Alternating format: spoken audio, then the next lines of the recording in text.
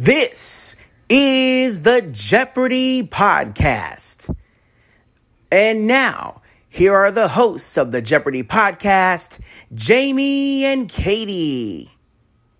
This is the Jeopardy podcast. And now, here are the hosts of the Jeopardy podcast, Jamie and Katie.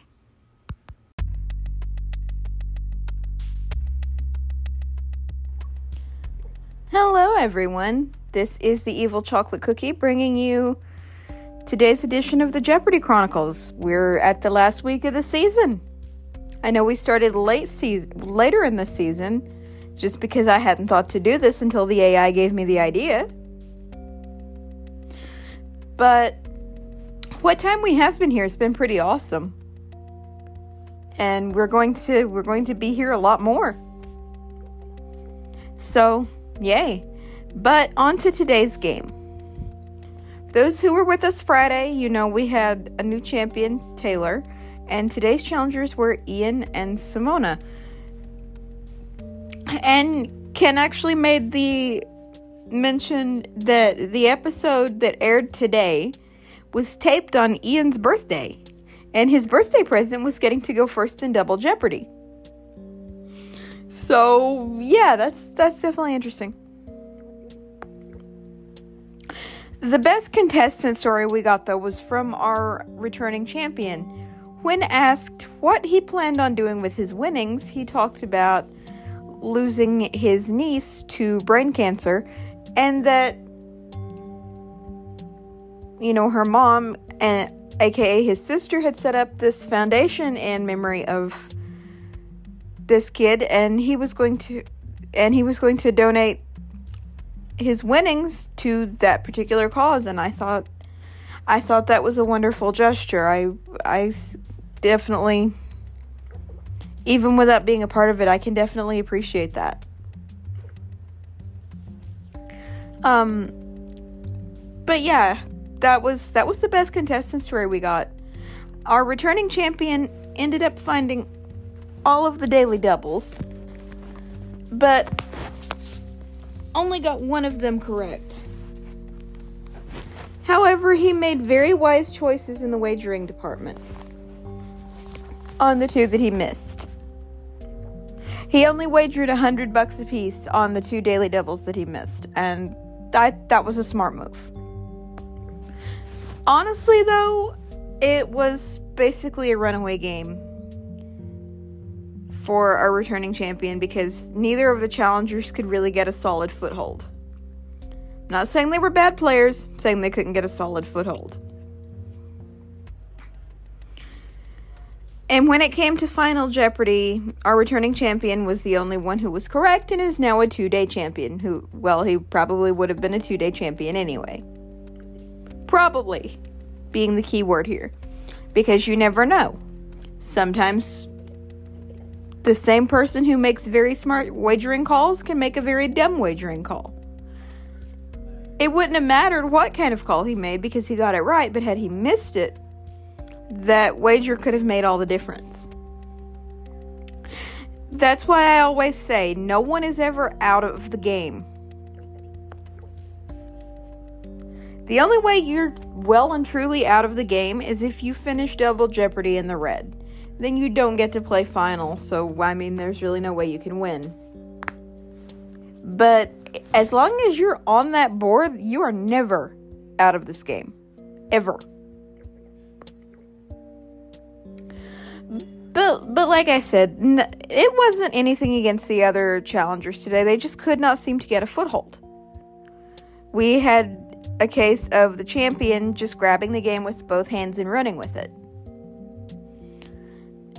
And it was a huge step up from Friday's game. I can say that right now. As you guys know, I was very underwhelmed and very disappointed Friday. And I kind of made that very clear. But today was definitely a step up in quality of the game, and definitely a step in the right direction. I didn't feel like the material was, as lethal. So, yeah. Other than that, there's really not much more to say about today's game. So this will be a shorter episode, but there's really not much to say. Before I go, just a couple of things I want to talk about. Wednesday night, I may be late because I have an interview at 7 o'clock. Actually, the huge chances I will be late because I don't know when I'll get done with the interview, I don't know when I'll get to watch Jeopardy, and I don't know when I'll get to publish this. So, just take it as an almost given that Wednesday's episode is going to come out late.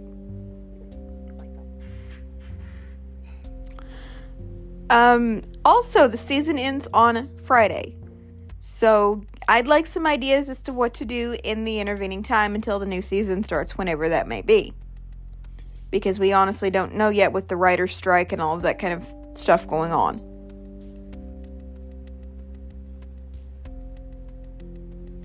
So, just let me know what you think we can do. I've given you a few ideas, but I'm open to any other options. Like I said, we can take the time off. We can do our spotlights. We can highlight, random historical games that show up on my radar, stuff that's on Pluto TV, stuff I have in my personal collection.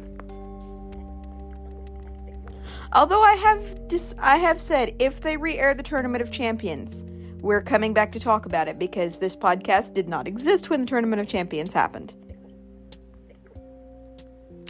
And if they re-air Masters, on the days they air Masters, we will be talking about it. So on those days, if they're also airing the Tournament of Champions at the same time, I think they'll air Masters on prime time. Because it would just be too much of a pain to split it.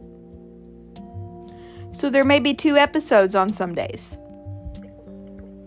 Because Tournament of Champions, Masters, if they air those, we're coming to talk about them.